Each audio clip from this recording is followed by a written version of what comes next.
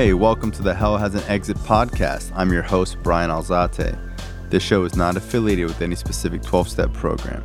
If you or a loved one is struggling with an addiction, please find a local 12-step meeting. If you believe you may need detox or drug treatment of any kind, please call 888-699-9395 to speak to a specialist. This show is sponsored by United Recovery Project, a state-of-the-art drug and alcohol rehab facility. You can visit our website at unitedrecoveryproject.com.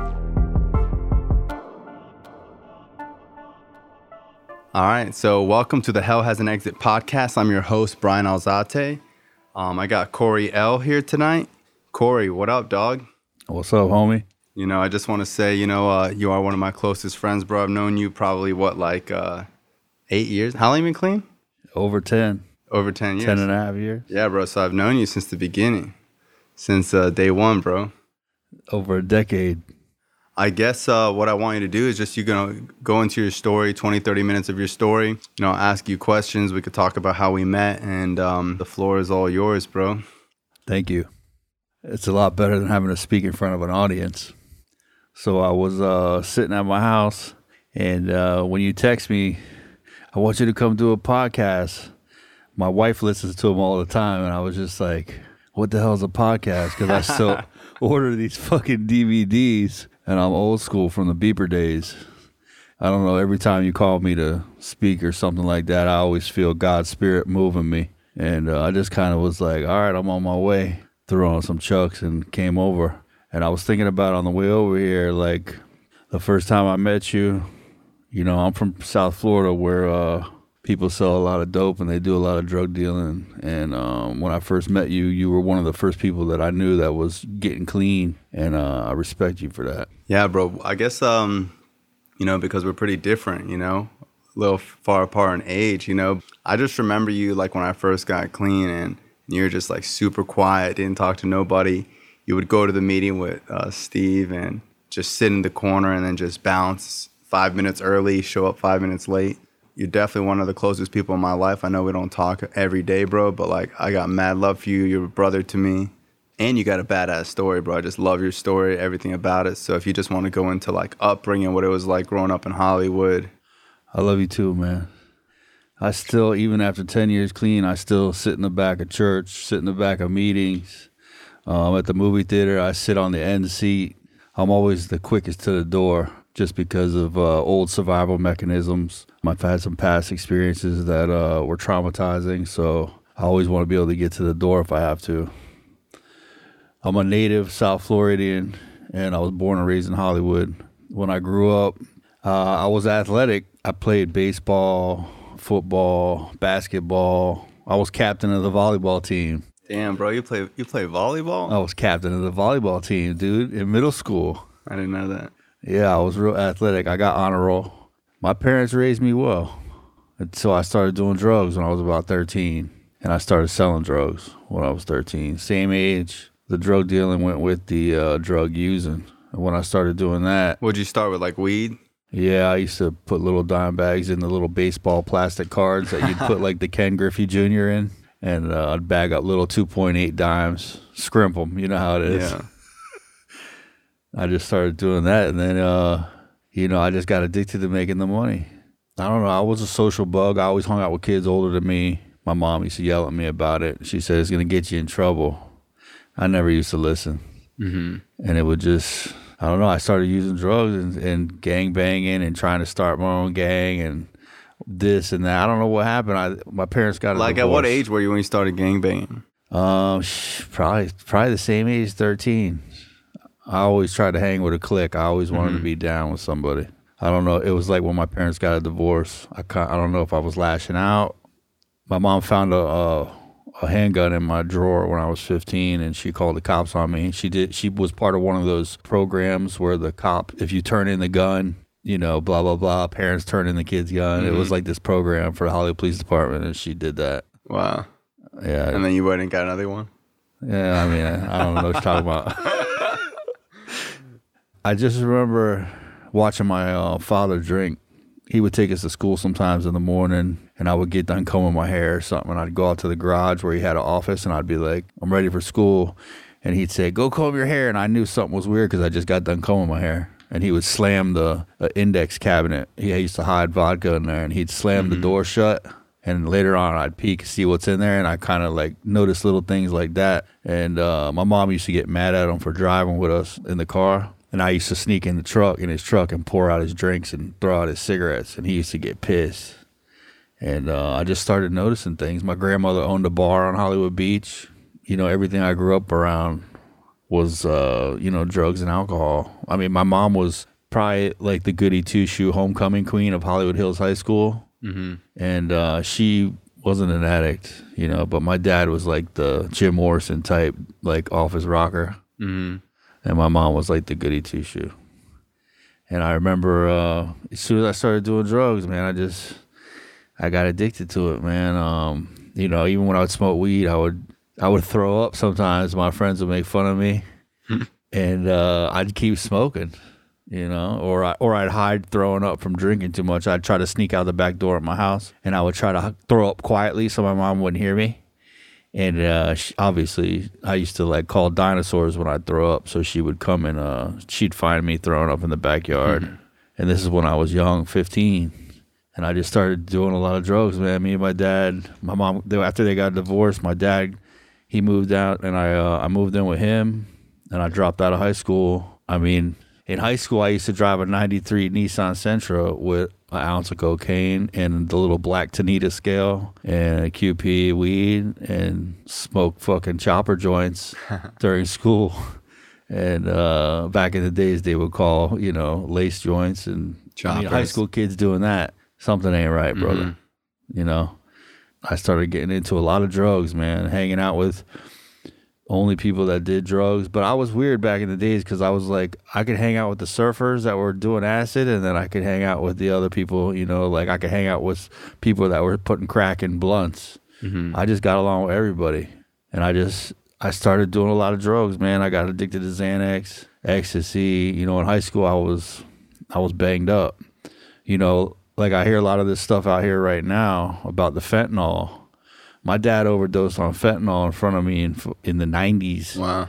He was getting the patches. He was getting the patches and eating the gel. Mm-hmm, and he was ordering lollipops online. They had fentanyl lollipops back in the days. This is the 90s. So people would think it's a new drug. It's not a new drug. It's been around for a long time. Fentanyl's been around forever. But the only time I heard about it was the patches, and kids used to suck the patches out. And people used to die back in the day from eating the patches. Yeah, they used to take the gel out. Mm-hmm. And people were overdosing back then. People weren't doing as much fentanyl back then because they had the oxys. Mm-hmm. And my dad got real bad on that. Like on opiates. Real bad, man. Like, is that how you started doing opiates? I actually took my first Oxycontin with my father. Wow. How old were you? I was about 18. He had the green 80s. Mm-hmm. He used to take the coating off of them. And snort them? Yeah, well, I did. He used to make fun of me because I would snort everything. And he would eat them? He would eat them. He'd say, "Why do you snort everything?"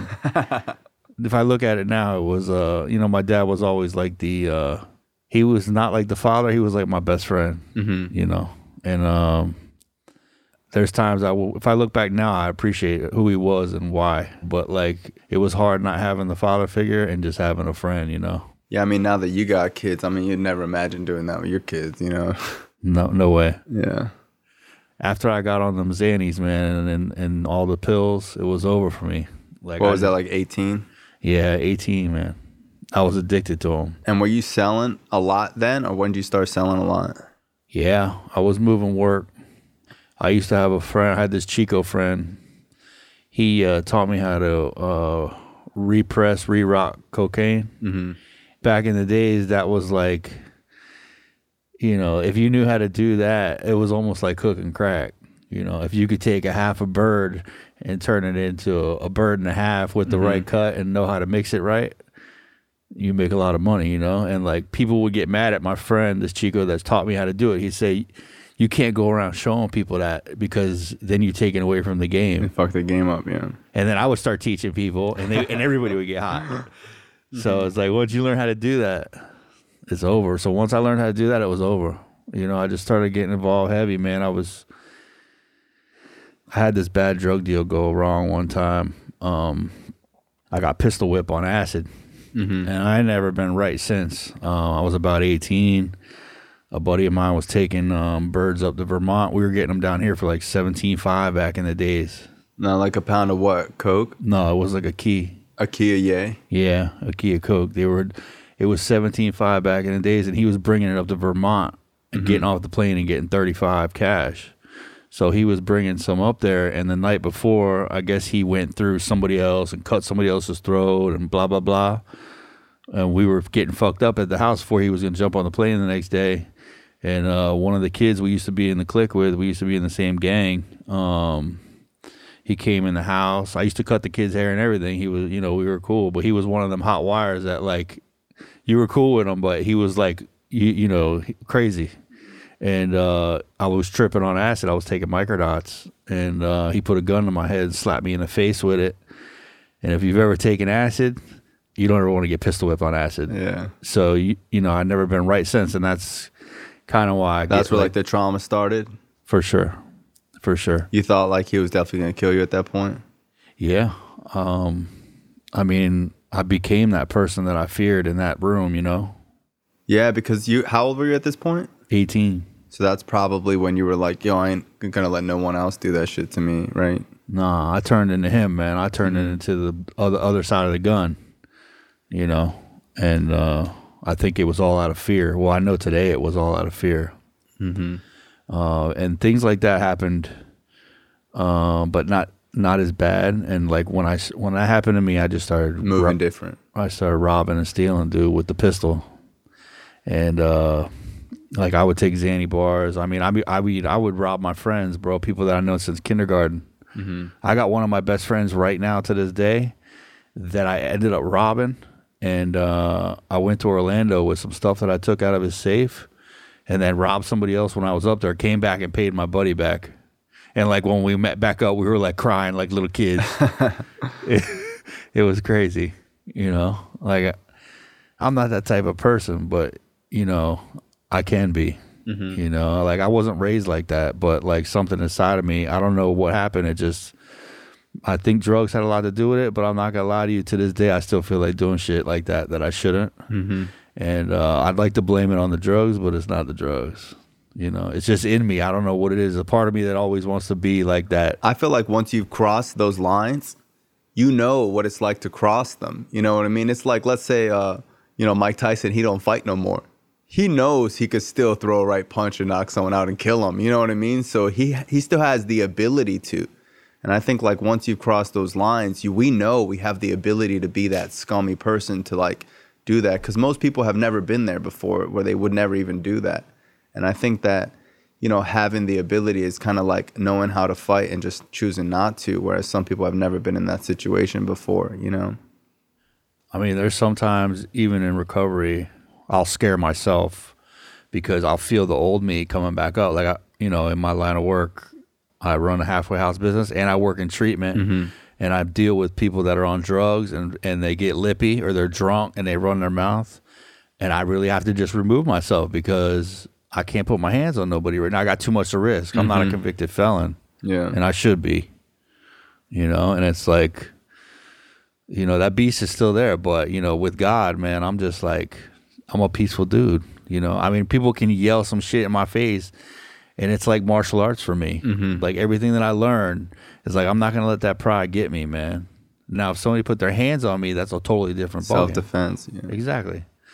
But it's like, I know God has humbled me so much that I have self-control that somebody around me is not going to cause me to put my hands on them. Mm-hmm. And it's like, I have a bigger battle that I'm fighting, not just this person. Like I'm trying not to be that person because it's easy to be that person, right? It's harder for me to not to. So it's like, it's more of a difficult task to me not to hit someone or slap someone, For sure.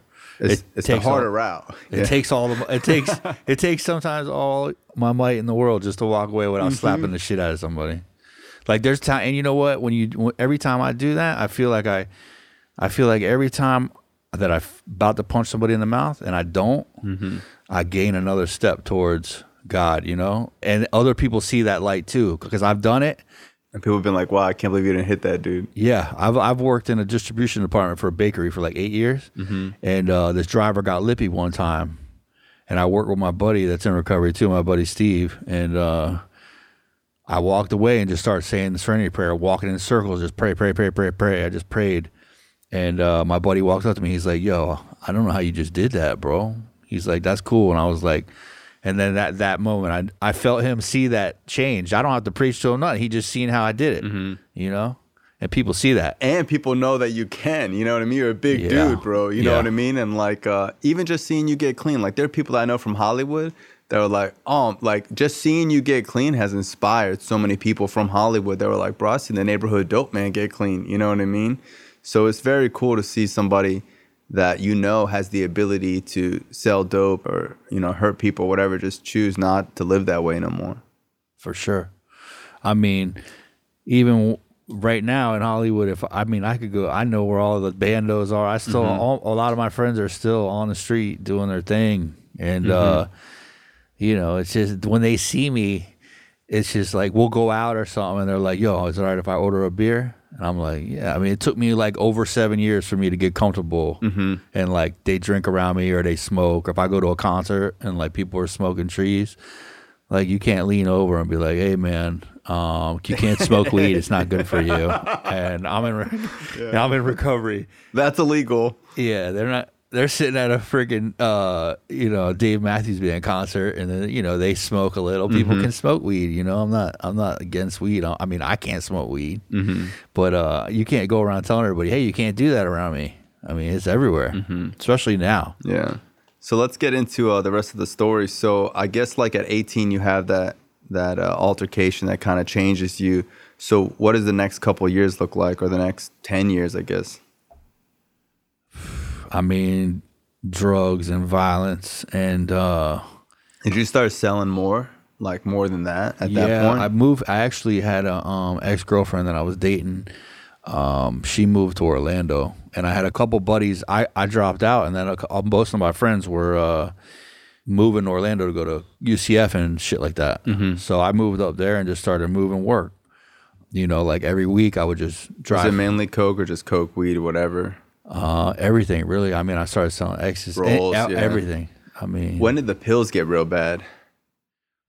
I mean, which ones? Yeah, I guess like opiates, because like for me, I know that like in Broward County, South Florida, whatever, like it was just, I used to see pills as like softer drugs than coke and crack, but oxys and roxys and, you know, fentanyl and methadone, like all the opiates, I didn't realize that it was like on the same level as crack and heroin, you know? I don't know, they started getting a hold of me at like early 20s. You know, I was in Orlando doing that. I was doing opiates too. I mean, I was taking a lot of ecstasy too. Yeah. I think I started getting like chemically dependent on all like the opiates and the Xannies like early 20s in the early 2000s. I went to jail up in Orlando for a burglary. I punched through this girl, a friend of mine's window, because I wanted to get an Eminem CD out because I would listen to this Eminem song over and over when I was rolling. And I ended up breaking her window to get a CD, so I went to jail for fucking some stupid shit, burglary and criminal mischief in Orlando. And, you know, I got on probation. I would do all right for a little bit. And I just, once I went to jail, I came back down here, and it was the same thing, man. I would just, everything that I did, I would end up in jail. And luckily, I'm not a convicted felon. I mean, I tried to stab my older brother with a knife. He's a bodybuilder, so we tried to fight, and I caught an aggravated battery with a deadly weapon charge, man. And I remember my mom's face when the cops were taking me away in the cop car. I remember looking back at my mom and seeing the look on her face after I just tried to stab my older brother with a knife. And it, you know, you don't forget that. Like the look on her face haunts me, you know. And I'm not that dude, man. You know, that's not me. But like I said, under the circumstances, I mean, I'm banged up.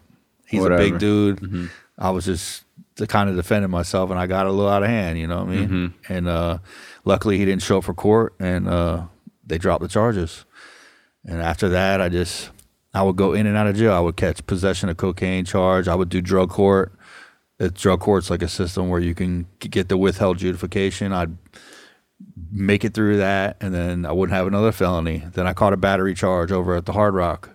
I punched somebody in the mouth at the center bar and catch another charge, do my anger management, and then boom, I didn't, that's a misdemeanor. And, this last time I went to jail was my saving grace. I was looking at an armed trafficking charge, and, God intervened. I was living in Davie, Florida. I had been doing my thing for a long time, and this was 2009. So I guess people don't know what that means. Like, I've been to your house before, and you live in the same house now. And I remember asking you, what was it like when you were using? Because, in the midst of all this, I don't know if you got married, but you got kids, and you're still selling dope out the same house. And I go to your house now, and it's just all this spiritual shit everywhere. And you're listening to Bob Marley. And, I would only imagine that when you were using, it was a whole nother household, bro. Yeah, people were walking around with assault rifles. Mm-hmm. I used to have a 308, and my wife used to say, she always used to ask me, do you have to carry that gun everywhere you go? I would take it to the toilet. I don't know, I just always had a gun. And I remember one time I was going to the doctor, and something told me to leave it home. And when I did, as soon as I left the house, this guy broke in the back of my house, dude. And my wife actually grabbed the gun that I left off the counter and chased the dude out the back door. Wow, with the gun? With the gun. It's something, and I never leave it home. But I was like, I'm going to the doctor. I don't need it right now, So in therapy, because I was thinking is that, I've learned that we create the same scenarios that we grew up in. So the same scenario you grew up with, I don't know if you could see, is your dad being the wild one and, mom being the goody two-shoes. That's kind of like you and Tara. Yeah. Tara's the peaceful, but she can be wild too. She can be wild too, yeah. Yeah, she threw a butter knife one time at me and it stuck in the door. Wow. A butter knife with no tip, stuck right in the door. But she's calm now, Yeah. And I remember, when they started watching my house, the cops were watching my house. I guess somebody must have snitched on me or something. It all comes down to that. Mm-hmm. And I was getting ready to go. What happened, what led up to it was my brother died, and it just my little brother Blaine, he passed away December 4th, 2009. Or no, December 5th. I had my firstborn son December 4th, Quentin. And my brother died the next day. Wow. I was, home after my son was born on the 4th, and then my little brother Blaine came home on the 5th. He came home high. We got in an argument, and I kicked him out. I pulled a gun on him. I mean, we got in a bad argument. I remember my dad saying, I wish you guys stopped fighting. Put the gun away, Corey. And then when I kicked him out, he got hit by a car walking to the hospital to see my son. Wow. Yeah, that was the last time I seen him. And that's kind of what led up to me getting clean, 2 weeks after that, I found my father overdosed again in my house that he was living with me in, and this isn't conducive to bringing home a newborn son, my first son ever, too. And I went crazy, man. I went on armed robbery sprees. I lost my mind. I wanted to die. How old are you at this point? This is when I was 30. This is 2009. I was wilding out all the way till 2010. In March, I caught a charge. The cops were watching my house. As soon as I pulled out, I was going to the tattoo shop because I worked at a tattoo shop. And I saw the car get behind me. The cop car got behind me.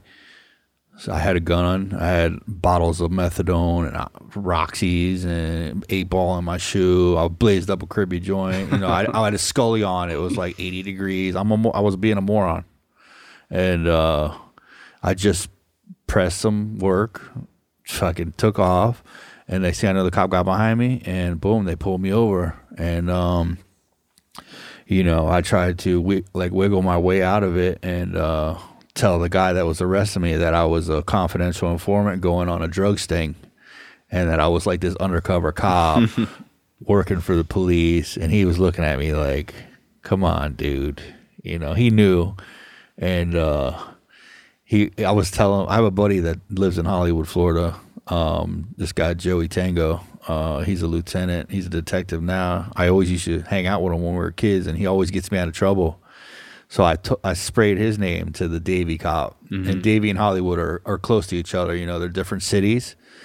And he looked at me and he said, "You know Officer Joey Tango?"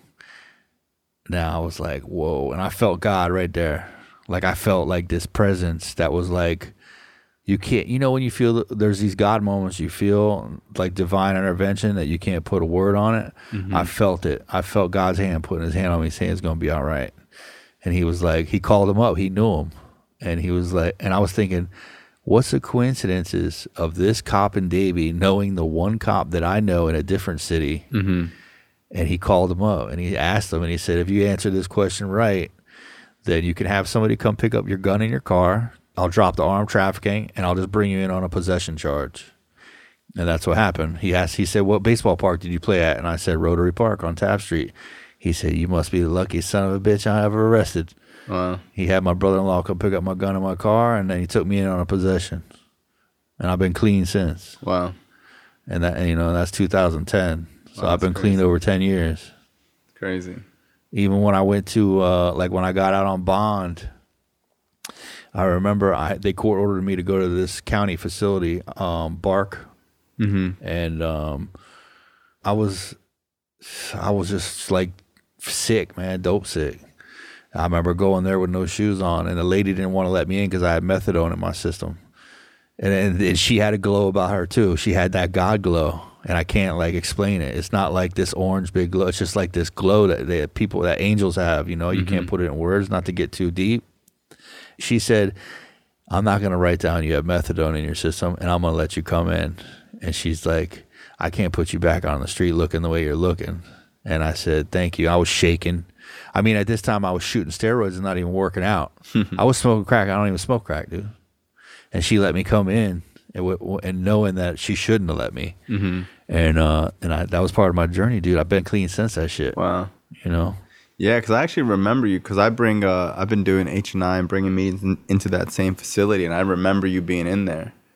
And it's interesting that we've known each other that whole time. So up until that point, did you know about meetings? My grandma actually died 12 years sober. Wow. In AA. My dad was he was in the fellowship too for a little bit, for like 5 years. And he used to take us to meetings when I was a kid. So yeah, I actually carry my grandmother's coin Medallion. Yeah, it's got 12. It's a $50 with 12 holes drilled in it. I have it in my pocket right now. Wow, you still carry it? Still carry it. Wow. Every day. Wow. And that, so I mean, I'm familiar with meetings. So when you go to Bark, you go to detox, you're shaking or whatever, do you think that you're getting clean? Like, do you have it in your head that you're going to stay clean? Like, what happens in there in those 30, 45 days that like changes like your mentality a little bit? I don't know. You just feel like you're going to die when you're coming off benzos and alcohol and opiates at the same time, and methadone. I mean, that detox right there, they had to keep me on the second protocol. They had to keep me, not let me go after the first 5 days because I was still shaking. And I was so sick, not only physically sick, but like just done, man. You know, my brother was dead. My dad fucking overdosed in my house.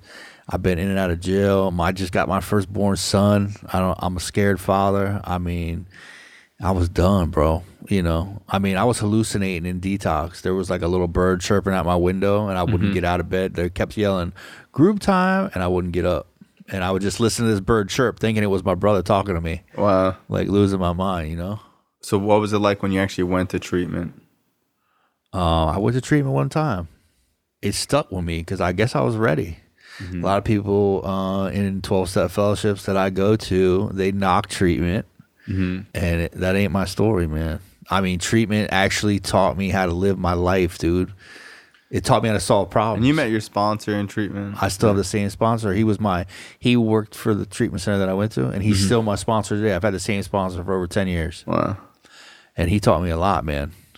I mean, there were days like my therapist would have me write a letter to my brother, and my sponsor would walk in and bring me mail to my room, and I'd be crying, and he'd be like, "Yo, man, you all right?" And we would talk or whatever. And he would say, "You know what?" He'd start talking about his brother because his brother died from alcoholism. And then before he walked out of his room, I remember this is the first time I ever heard about it. It was about empathy. He said, that means I feel you, brother. You know, like he lost his brother, I lost my brother, and like my tears went away. And it was the first time that I felt like that connection with somebody that had been through the same thing as me. Mm-hmm. And that kind of like locked us in. And, you know, like little things like that kept happening in treatment. People were like taking the water out of the toilet bowl to smoke cigarettes. I mean, people were snorting Oxy 80s in there. Wow. Listen, you know how it is. It's just like when you go to treatment, you're either gonna do it or you ain't. You know, and that shit saved my life, man. I took parenting classes. It was hard for my. Did your girl come visit you? Yeah, that was another problem I had. My wife came to visit me one time on her birthday, and it was like my first test of spirituality because the guard at the front wouldn't let her in because she was like 2 minutes late. So I sat in my room in treatment and watched her run back to the car crying. And it was her birthday. And I felt like I was like on my way to go fuck this guard up, dude. And like I'm starting to walk and I'm like get tears in my eyes. I'm so pissed. And like something was like, I just felt God teaching me a little lesson. Like this is the kind of shit you need to learn how to deal with. Like that was my fault that I'm there. So, you know, the dude's doing his job. Like I didn't have clarity like that back in the days, you know? You'd be like, bro, it's 2 minutes. Come on, what the fuck? Yeah, I wouldn't even be talking, bro. He'd be laying on the floor leaking. Yeah. It ain't even fucking, I really had to practice it right there. God was already moving me, man. I can't even explain. God moves me. I don't even know how to, like a puppet. Mm-hmm. Like as soon as I was going to drop, dude, I was calmed by God's spirit saying, listen, you gotta leave it alone, man. This is what you gotta learn how to deal with. You gotta start being a big boy now and not learn how to put your hands on people. Mm-hmm. And I started digging in steps too, you know, like when I jumped out of there. When I got out of treatment, I started going to meetings. I go to a 12-step fellowship, and I'm not gonna lie, when I first got out of Bark, I went and grabbed like a half ounce of coke, you know, and I was, you know, because that's what I did. Just to sell. Yeah, it was though. I was just gonna make a little money. Yeah. And I just something didn't feel right, dude. I actually gave it away. Wow. For free. I gave it to my buddy. He's like, what's wrong with you, man? I said, listen, man, I'm done with this shit. You can have it. He's like, you want the money? I said, nah, keep it. Wow. And I know, like, you know, you used to always tell me, bro, like, you know, not selling the drugs is harder sometimes than the drugs. It is. It's very hard. So let's talk about, like, you know, when you get out of treatment and what, like, that first year looked like. I think going to the meetings was the hardest part because I remember going to meetings when I was a kid, but not for myself. Mm-hmm. So when I started going. Did you think it was, like, corny? Like, did you have that vibe of, like, man, this is, like, just whack? It's weird. It's weird, yeah. You thought it was just weird. People are hugging. These people are, like, I mean, everybody's smiling. It's like that movie Pleasantville, awkwardly happy, and it was creepy, man. But I just kept going, man, because I was scared. Mm-hmm. You know, I didn't want to go back. And I remember my grandmother. I remember Pizza Recovery, and I wanted that. And I seen people picking up medallions and like listening to like your story, you know, other people. You know, hell has an exit. I mean, I used to listen to speaker tapes, not to break people's anonymity, but, you know, I remember the same pain that brought me here is the same pain that got me out of here. Mm-hmm. You know, and that's ironic in the spiritual world. You know what I'm saying? It can do that. And I remember going to those meetings. I started working steps. I went through all the steps, the traditions. You know, I've had good experiences and I've had bad experiences with the steps. I sponsor people now. The growth that I have now, you know, the 12 steps. My dad always used to say, everybody should live by the 12 steps. Mm-hmm. And until you do them and live them, you can't explain it to anybody.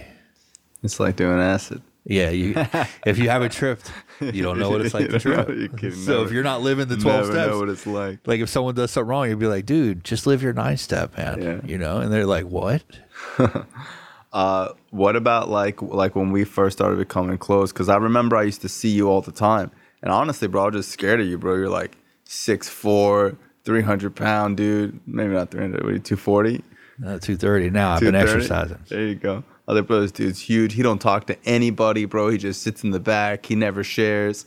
And, you know, tattoos on his face, covered in tattoos. And not that like I didn't talk to people that were in meetings that were a little quiet, but like you just never said nothing for a whole year. And I remember I was at the noon or something, and you just like walked up to me and were like, "Hey man, you want to be my friend?" And I was like, "Yeah, bro, whatever, hit me up." And then we just started hanging out. I remember hearing you share, dude. I said, "This guy, man, I got to stick with this dude." Because you were doing recovery, man. You were like one of the first people that I heard doing recovery. And I wanted that same juice that you had. And you could see it in your spirit, you know what I'm saying? Yeah, I'll see you all over the place. I remember I would talk to Steve, and then you'd always be like 20 feet away, like sitting by the door. Sitting by the door or like headed to your car. Yeah. Yeah, there's like, you could tell there's like a lot of fear going on. But, at meetings, like you never really know, like they say you can't weigh or gauge someone's willingness to stay clean. Sometimes it's in, the one person that you don't think is even interested, Yeah. Yeah, and then we started hanging out, and I remember I would go to your house and we'd listen, play a speaker tape for you, whatever. We used to get down on the speaker tapes. Yeah. Not too many people can feel that. That's why I think like when you do these podcasts and someone stuff, did that for me, bro. This dude, this crazy Steve, Trainwreck Steve, bro. This guy gave me a CD of speaker tapes. It was over. Bro, it was on. I was like, get the fuck out. Bro, I was listening to speaker tapes in high school just like over and over. Like, oh, you got to listen to this guy. You got to listen to this. Because it's different, bro. When you go to a meeting, you hear people with 3 years clean, 6 years clean, 7 years clean. We're listening to people with 15, 18, 20 years clean, screaming and yelling with all this passion.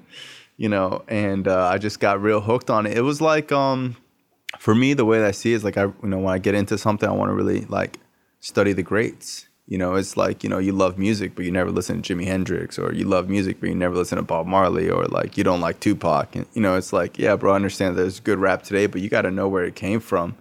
And when I started listening to speaker tapes, I started to really get into like how the 12 steps started and having a lot of appreciation for like the founding members and, how special it is. Because at first I'm like, bro, this shit's corny or whatever. I didn't like the speaker last night. They were boring, and then I started to really appreciate and see how it works. I was the same way. I started listening to like looking at the history of all of it and like learning how the 12-step fellowship came from Oxford groups and like the way I am. If you tell me, well, you can't do that because the Bible says so, I'll say, show me where it says that. Yeah. Show me. But I'm the same way with the 12-step fellowship I'm in. I want to know where it's coming from, what this thing's about, and I did the same thing. I ate it up, man. That's just something that, God just puts you there, But I'm able to sit in a church or anywhere and feel the spirit and get the goosebumps. Yeah, because a lot of times, like I remember when I was a kid, I would go to church and like my mom's real religious, and like I would just focus on the one thing I didn't get with. I would focus on the one thing that didn't make no sense. Like, bro, you think people really live that long? Like the fuck? Like, I would just focus on like the small things that didn't make any sense to me instead of trying to see the bigger picture or the message. It's not about whether or not the stories are true or not or whatever. It's about the message is still true today. And I would just go to a church and pick it apart. And I did that everywhere I went. I would go to Publix and find the things I don't like about Publix. I would justify everything in my life. And I couldn't go somewhere and just find something good. And it's like now, it's like, bro, I could go anywhere and get a message out of it. Sometimes it's just what I don't want to do. This guy, I think his name was Marvin, would always say, you're all my teachers. Some of you teach me what to do. Some of you teach me what not to do. You never know where the message is coming from. Mm-hmm. I mean, one of the blessings I got from recovery is probably, if you see a priest and a drug dealer sitting on the bench, you think the priest is going to be giving you the message, but it ends up being the drug dealer, and it's just like, that's what, you never know who God's angels are, I mean, they could come with gold teeth and tattoos. They normally do. In my life, they have. Yeah, for experience. I started getting deep in 12-step fellowship, man. I mean, that just from, I don't know what it is. There's just something that, God gets the glory, man. Like how I live my life is to honor him, like, since I got clean, I've been with my wife only, and our relationship isn't always good all the time, but I don't go outside my marriage, bro. That's awesome. And those are things that I honor, dude, for God. And I haven't put my hands on anybody. I haven't gone to jail, You know, I started getting my life back together, man. I started going to school. Let's talk about school. How did that all happen? Well, somebody told me to go get my GED, so I did. At what age? How old are you? I was 32. Mm-hmm. I went and got my GED, and I dropped out when I was 18. And I had like 2 years clean around there. Mm-hmm. I went and got my GED. I was doing step work, and it said write down some goals. So I did. I went back and got my GED, and then I asked, what do I do now? I asked somebody. They said, go to college. I said, go to college for what? I don't know, just go to college. And I did. And I'm an honor student in college. I graduated with honors, you know. I went to Broward College for my associates, and I'm now currently working on my bachelor's in social work at FAU. And you know, because I was scared to walk into class and get my student ID, and you walked me into student life and helped me get my student ID. Yeah, that was cool. Yeah, I remember you were like, bro, I don't know about this. I was like, what do you mean, bro? You just go in there and get your ID. You're like, bro, if you gave me a pistol and said we're going to go into this trap house and rob them, like, I could do that. But, like, this is just weird, bro. I don't know nobody at school. Like, what if they make me look stupid? Or what if I show up late? I was just like, bro, it's just school. And you're like, bro, this is mad hard for me. And it was cool, man. It was really cool seeing you, like, you know, start school and, like, ask me about classes and rate my professor, you know. I was a good student when I wasn't doing drugs. Mm-hmm. I was on a roll, and now what was it I'm like on a roll walking again. into school? You know, They look at me crazy. Yeah. It was different. You know, like sometimes the professor would just be like scared to talk to me because I got face tattoos and, you know, I'm covered in tats. And it was, you know, I could see people being a little discouraged. Mm-hmm. I get that sometimes, you know, until they get to meet me, and then, you know, they know I'm a teddy bear. Yeah. I mean, school's like one of the best things that ever happened to me, man. I got nominated for an award, most outstanding student from the English department in 2015 from Broward College. That's so cool. I got to go to a ceremony. Here I am, tattoo face, up there with a bunch of 18-year-olds. And my mom had 4 boys, and I'm the only boy that graduated college. Wow. Yeah, and she got to sit and watch me get my award with my That's wife. so cool. Like never in a million years. And then I had another professor make a scholarship in my name for kids that dropped out. So she made a scholarship called the Corey Lewis Scholarship. Wow. And that felt cool. Like you can't make that shit up, dude. Yeah, it's crazy. And I just started going to school, man. I love it. And I mean, right now I had to write a 9-page paper, and like I'm helping some kids in my class like do APA, you know, and it's weird that people are asking me to revise their paper, you know, like, hey, Corey, can you look this over before I turn it in? And I'm like, all right. And as I'm revising their paper, I'm like, am I really sitting in my room right now revising another student's paper in college before they turn it in? And like, I'll have my professor wrote me, and she's like, yo, I read one of your papers. I started crying. Wow. And it, you know, just you feel God moving you. You're like, you know, it's a miracle, man. Wilder than any acid trip. I tell people all the time, bro. I'm like, bro, like what happens to people when they get clean? It's really true what they say, like beyond your wildest dreams, like anything you ever thought of, it's like nothing compared to whatever you can come up with, you know? We get addicted to the good stuff. I think once I learned how to replace all the bad stuff with the good stuff, now I'm addicted to school, you know, eating right and all this stuff, you know. I mean, I got diabetes in recovery. Wow. And high blood pressure. I never had that. And I had to hit a bottom with that, just like I did drugs. And now I'm like drinking protein shakes and riding my bike 10 miles a night, you know. Eating organic food. Yeah, eating all kinds of good stuff. I'm eating this algae called sea moss. Yeah, no, you got me on it. My buddy told me about it. I said, what are you giving me? I pulled up to his house. This kid I used to sell dope with, this black kid, he's getting his master's degree, man. Oh, wow, he's a really? good cat. Yeah, he's like, come by, man. I know your sugar levels were high. And I'm like, what's up, dog? I pull up. He pulls me out this jar. We're out on the street. Wow. He gives me the jar of sea moss. It looks crazy. And I'm like, what are you giving me? He's like, take 2 teaspoons, two big tablespoons a day for a month and tell me how you feel. And I'm like, dude, I'm not putting this in my mouth. It looks like purple apple, like almost like applesauce or something. And I've been taking it, man. And it's changed my life, dude. Yeah, Little things crazy. like that, you know? And like not even going to school, I became a father. You know, and I remember the kid that they used to bring to the treatment center. I used to have like supervised visits when my son was just born, when I was in treatment. And if I left, I'd go to jail, so I couldn't do anything. He's never seen me with a drink or a drug, and he was real young, so he doesn't remember it. And then I had another kid, my other son, Cameron. He's nonverbal autistic. Quentin's 10 what was that Cam's like, 9. you know, having, or what's it like, you know, having a son that has autism? It's another angel God sent to me. I mean, I can't put it in words, man.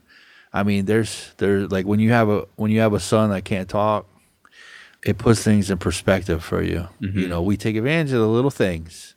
He shows me, like he speaks to me through his eyes, you know, and you know, everything. Like he listens to Bob Marley, which is weird. Like if we're riding in the truck and you have to put Bob Marley on, all right, and if you turn it off, he goes and he points at it, like turn it back up. That's how he talks. He'll like point and stuff, and he gets mad if you turn the Bob Marley off, and he'll play the same song over and over. Wow. And it's really cool that like every once in a while I'll hear him mimicking some like whoa yo yo, and then he's saying it in his own lingo, like he's humming it, and like there ain't no drug in the world that can make you feel better, you know. And it's those little moments, man, when you're there with your kids. Like today, before I came here, I was helping Quentin do homework. You know, and if I was on drugs or, you know, living how I used to, I would have never did that, man. Yeah, I know, you know, like for me growing up, I just always like emulated like the drug dealers and the gangsters and whatever. And like, dude, I wasn't even really selling drugs, bro. I was just a straight crackhead looking for $20, you know. Like as much as I'd like to play this scenario in my head, bro, like, you know, I don't have a glamorous story at all, even for a little bit, bro. I was dope sick at a Coinstar, you know. And as I've gotten clean, I see people take care of their kids and go to school. And when I see people go back to school that used to shoot heroin or be on dope or whatever or sell pills, I'm like, wow, that's gangster. Like people going back to school, to me, I'm like, that's cool. You know, I see people actually stepping up and being good parents and taking care of their kids. Like my whole perception of what's cool has changed. Me too. I started going back to school just, you know, because of you, my other buddy Jim, and then like speaker tapes. You know, the guy who Hell Has an Exit, you know, who started that. I would listen to speaker tapes and they, you know, they inspire me to go to school. Yeah, bro, because you're like, oh, bro, I don't want to go back to school. I'm already in my 30s. You got people going back to school at 55 years old, 60 years old going back to school. And it feels good to work your brain out, you know. I want to be able to have that degree where, like, I work in a field where, like, you can't say nothing to me because I got the paperwork. Like, I think I have the experience from doing drugs. Living in your life. Yeah, but I work in treatment now. So, like, and I left my old job that I worked for 8 years to make way less money just to work in treatment because what you're doing, you know, like, you run the treatment center and own it, whatever. Appreciate that. And, you know, I mean, I worked at this old job that I had. I was trying to get you over there for a long time, bro. I was just like, bro, I just need Corey over here. And people be like, he ain't got no experience. Like, bro, it don't matter. He just need to be around the clients, you know? Because, bro, you just got like the positive energy, bro. Like, I've never heard one bad thing about you, bro, from any staff or anyone in recovery or whatever, bro. Like, you're just a super positive dude. A lot of people, like, see how many friends I got or how many people know me. But, like, honestly, bro, like, you're one of my closest friends, bro. I feel like I could talk to you about anything, you know? For sure, man. I love you, dog. Love you too, bro. I was working, before this, I was working graveyard shift for like 8 years, 6 nights a week at a bakery running a distribution department. I was making good cash, but I never saw my family, dude. Since I came and worked with you, I mean, my life is changed. I mean, I work during the day, so all night I'm with my kids and family. Yeah. You get, you know, I mean, it's just a whole nother world, dude. My life has changed so much. And it ain't about the money, man.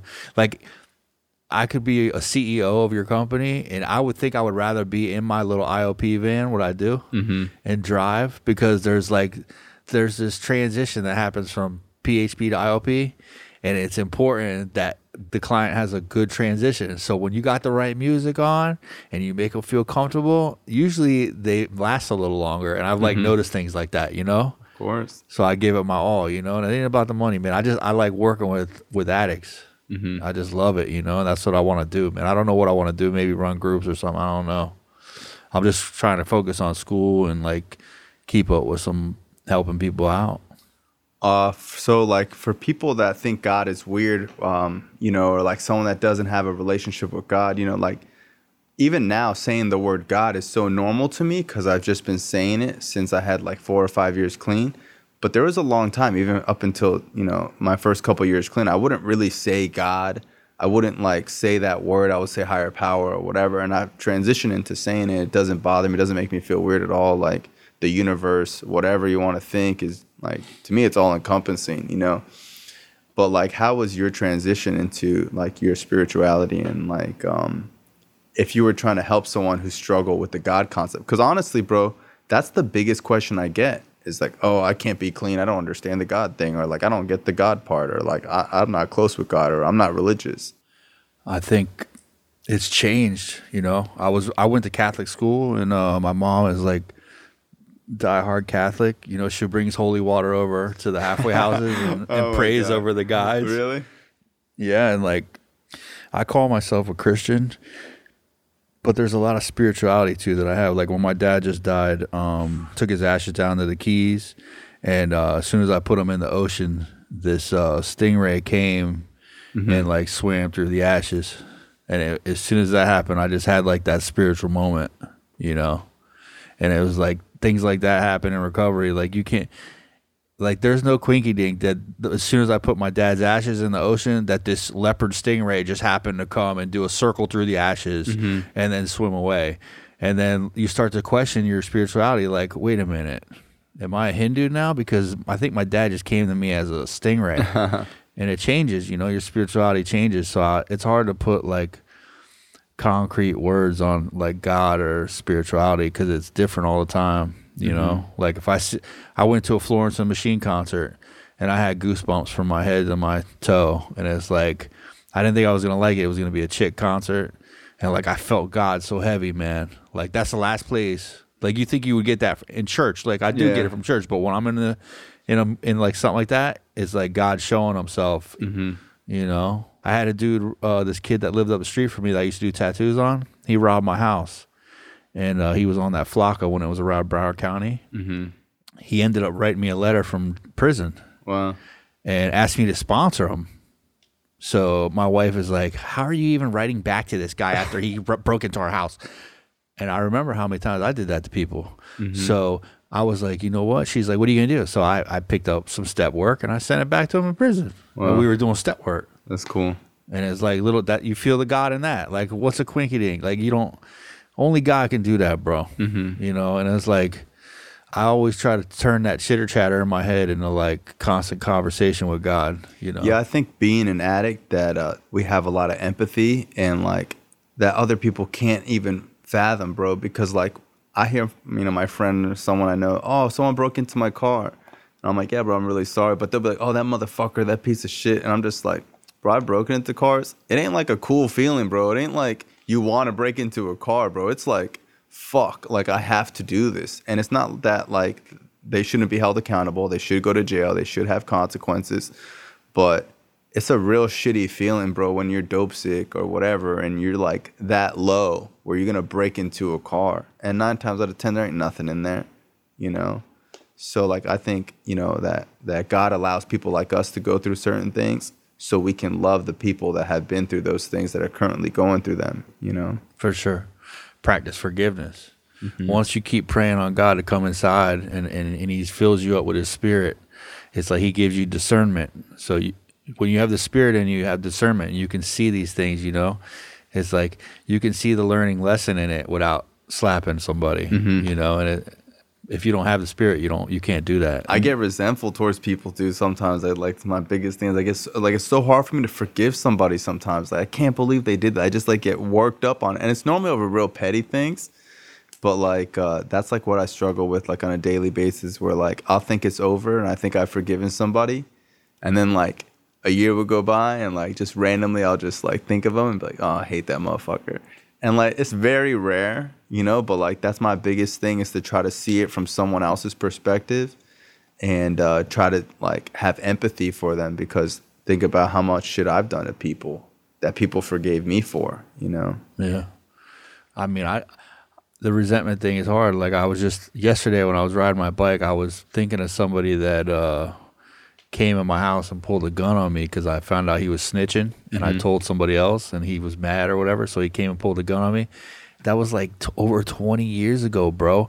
And I'm riding my bike yesterday, picturing his face to push harder on the pedals. Wow. So that resentment is... It's like motivating you. It's sitting right there. Yeah, it's for a good thing, but it's still not good to be thinking like that. Of course. You know? I appreciate you having me come do this. Of course, bro. I love you, bro. Anybody that got to hear this podcast, you know, words are powerful. And for some reason, this podcast found you. Even if you're not an addict, I hope it does something for you and you have a better day. Thank you, brother. I appreciate that. I love you, bro. Love you too, dog. Thank you. This show is not affiliated with any specific 12-step program. If you or a loved one is struggling with an addiction, please find a local 12-step meeting. If you believe you may need detox or drug treatment of any kind, please call 888-699-9395 to speak to a specialist. This show is sponsored by United Recovery Project, a state-of-the-art drug and alcohol rehab facility. You can visit our website at unitedrecoveryproject.com.